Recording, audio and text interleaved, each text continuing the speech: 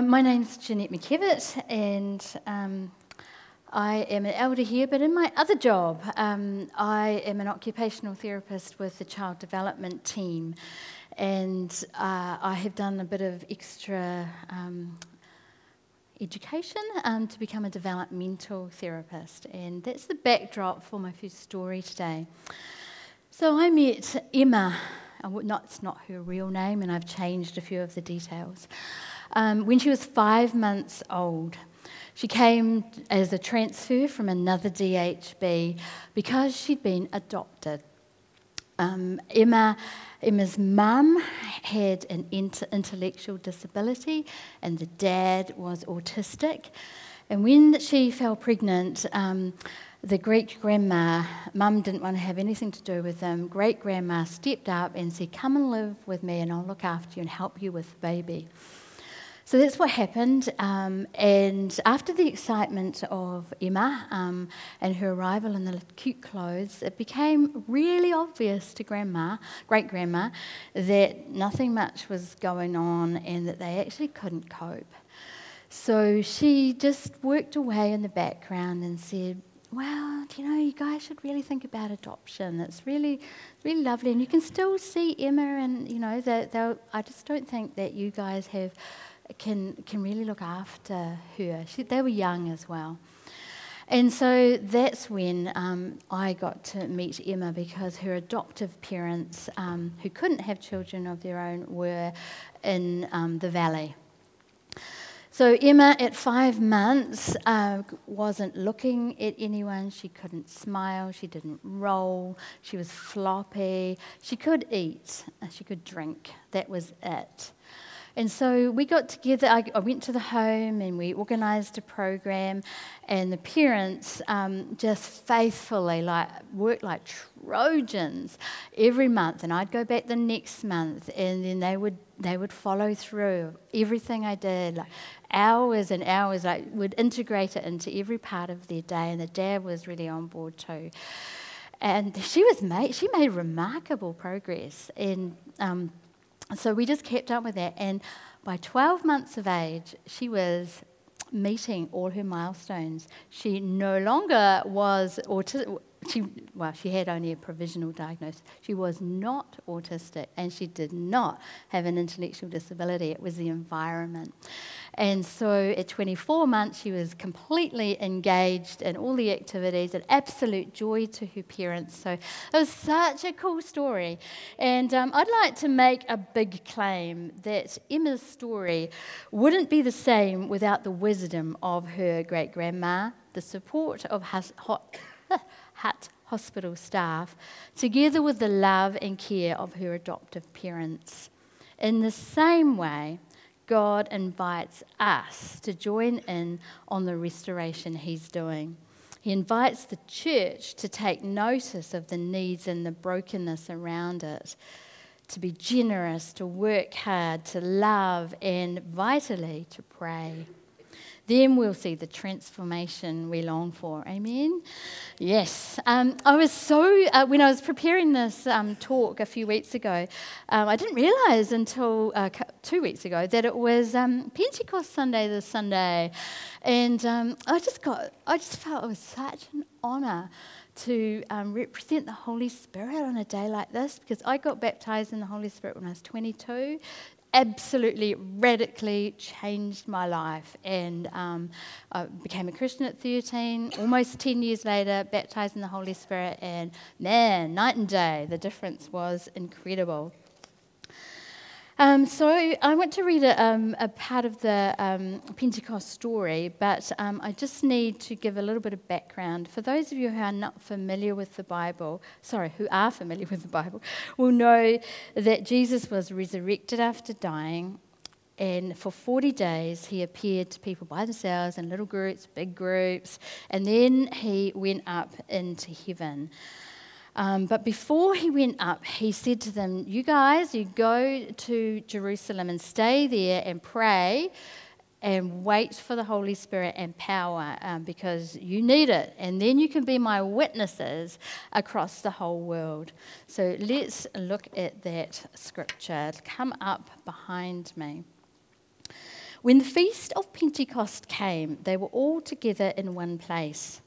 Without warning, there was a sound like a strong wind, gale force. No one could tell where it came from. It filled the whole building. Then, like a wildfire, the Holy Spirit spread through their ranks, and they started speaking in a number of different languages as the Spirit prompted them.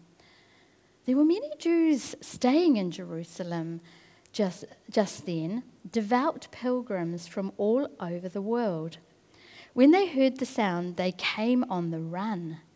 When they heard one after another their own mother tongues being spoken, they were thunderstruck. They couldn't for the life of them work out what was going on and kept on saying, "Aren't these all Galileans? How come that we're hearing them talk in our various mother tongues?" I'll skip down the next bit. They're speaking out languages describing God's mighty works. Their heads were spinning. They couldn't make head nor tail of it. They talked back and forth, confused. "What's going on here?" Others joked. "They must be drunk." That's when Peter stood up and, backed by the other 11, spoke with bold urgency. "Fellow Jews, all of you who are visiting Jerusalem, listen carefully and get this story straight. These people aren't drunk, as some suspect. They haven't had time to get drunk. It's only 9 o'clock in the morning. This is what the prophet Joel had announced would happen. In the last days, God says, I will pour out my spirit on every kind of people. Your sons will prophesy, also your daughters. Your young men will see visions, your old men dream dreams. When the time comes, I'll pour out my spirit on those who serve me, men and women both, and they'll prophesy. I'll set wonders in the sky above and signs on the earth below." Isn't that cool? That's so wonderful. In May, I attended an inspiring conference in Wellington called Movement Day. It was 2 days jam-packed with accounts of what God is doing through prayer in 15 different towns and cities across New Zealand. Here it is a clip. It gives you an overview of the prayer movement in other cities and how they're changing their part of the world.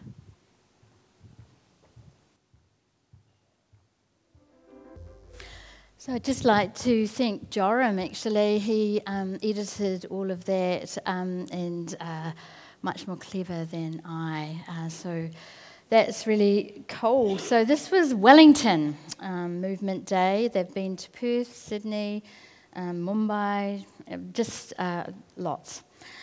So I want to tell you, I chose 3 stories, so I had to be really savage in my choices because it was so encouraging and so inspiring. So the first one, I'm going to take you to Gisborne, and a lady who's called Tui Keenan. She was a police officer in Gisborne. She attended a particularly difficult domestic violence call-out. And arrested the father, took him away, and blow me down if the very next day she was at the same house with the mother having self-harmed. Children in distress and blood everywhere, and she got things shored up and then walked out the door and looked back and just absolutely gutted her. So she got some counselling from the police and they were really good, but actually, she had to stop work for a while, and her heart was absolutely broken. She thought, we have got to do better than this. And she walked into church one Sunday and came to faith, and her heart started to mend. And she joined a prayer group, and over time, she just kept on bringing up this issue of we've got to do better with domestic violence in this place.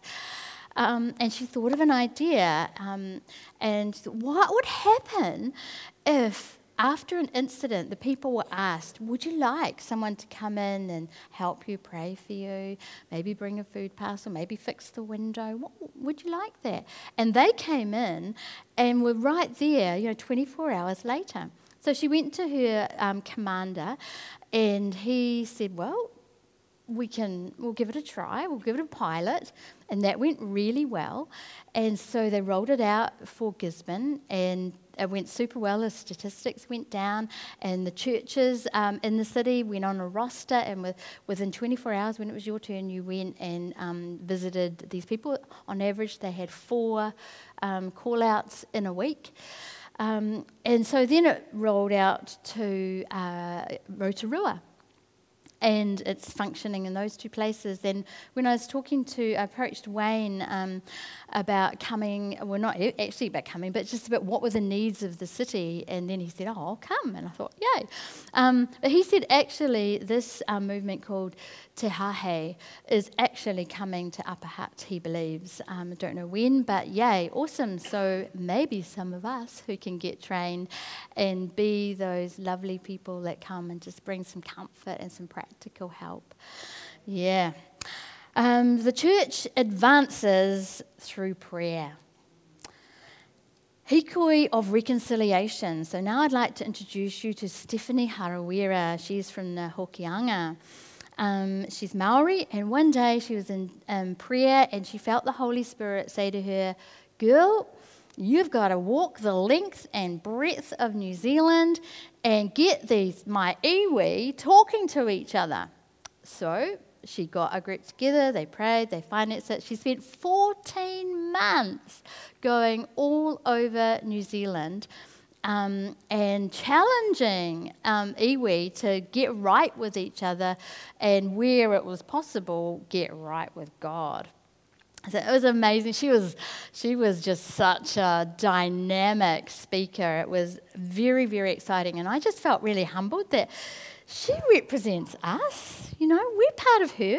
We're all this one big church, and she's doing this for us to get New Zealand back in order. So I just thought that was absolutely wonderful. And Stephanie would indeed say that the church advances as we humble ourselves and kneel to pray. So in a little while, just to give you a warning, we are going to do some praying in little huddles where you are seated. So when we went through this day, there would be 3 presentations, and then we'd all get together and pray for the points that the people brought up. And that went on for 2 whole days. It was great. It was in the Salvation Army Citadel in Wellington, and from every denomination. So I want to tell you one more story, and this comes from Tauranga. A guy called Dave Mann. He's an author, pastor, evangelist, and he actually goes to Eleanor Hood's. I don't know if you guys remember, she did one of our camps. He was a pastor in Singapore and came back to New Zealand, I think it was about 10 years ago, and was actually surprised by the state of the church. He sought the Lord in much prayer, and 4 years ago started the Hope Project. Some of you will remember seeing these little booklets come in the mailbox, and he did ads with Matt's dad, did all the ads. And I actually got to meet him one day up at Rob's place, which was pretty cool. He's written 3 books, and his latest one is In One Spirit, so I stole the title. And basically he presents a case for all of the churches in New Zealand. We can knock this thing off. He said you need a 10% tipping point of active people in a movement, and then you've got real change. And he's done the numbers and said, actually, we've got 10% Christian in New Zealand if you count all the denominations. So let's get cracking, is his call. And in fact, we are going to have Dave here at church later on in the year, so that's really exciting. Got to make sure you're here that day. And Dave would certainly believe Hudson Taylor, the famous missionary to China, who said, the church advances on his knees. So what could the Holy Spirit do in Upper Hutt?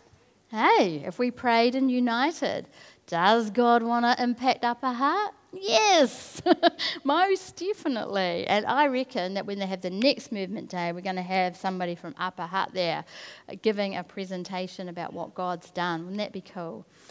Right, we've got 10 minutes and we have 3 lots of prayer.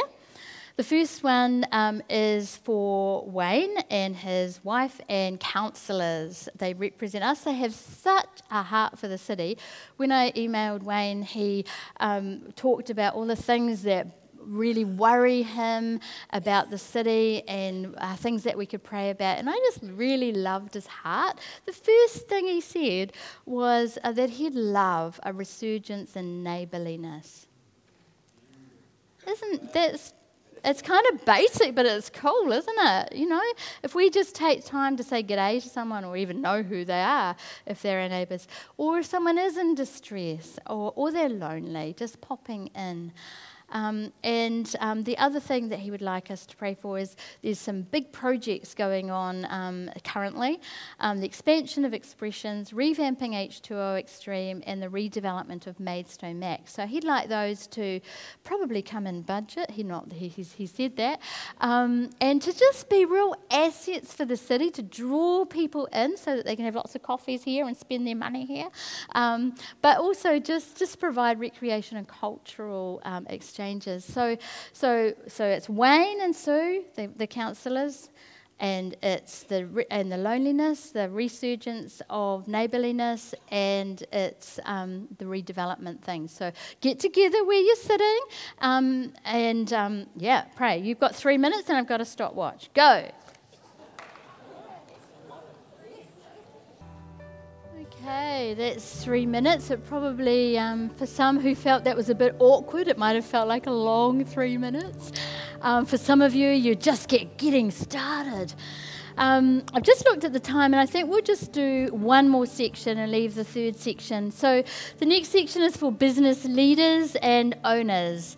In Jeremiah 29, verse 7, it says, "Seek the peace and prosperity of the city to which I have carried you into exile.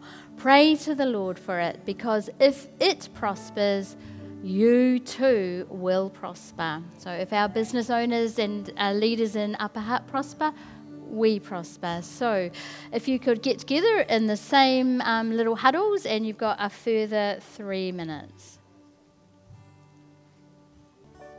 It's lovely. If you could just finish off now and come back to your seats, that would be great. We're going to leave the third one because I've just run out of time. The church does advance on its knees. Thank you for joining in, and I'm sorry for those who felt it was a bit awkward, but I just really wanted us to get down and get to business. So in all the reports I heard around Aotearoa, New Zealand at Movement Day, there was the same pattern. There was a difficulty, someone rose to the response, they prayed, an answer or a solution or a package was developed over time, and they laboured for change. And I believe there's a tide of unity coming. There's a tide where for getting ourselves cracking and getting New Zealand Christian again. So I'd just like to pray. Father, I just really thank you for this day. Lord, may this seed, this desire to change New Zealand for the better, to change Upper Hutt and all its statistics of deprivation. Lord, we just lift up Upper Hutt, and we ask that you'd bless it, that you would bless our mayor and his wife and the councillors, that you would work mightily in our area, and that we would co-labour with you in Upper Hutt. Thank you, Lord. Amen.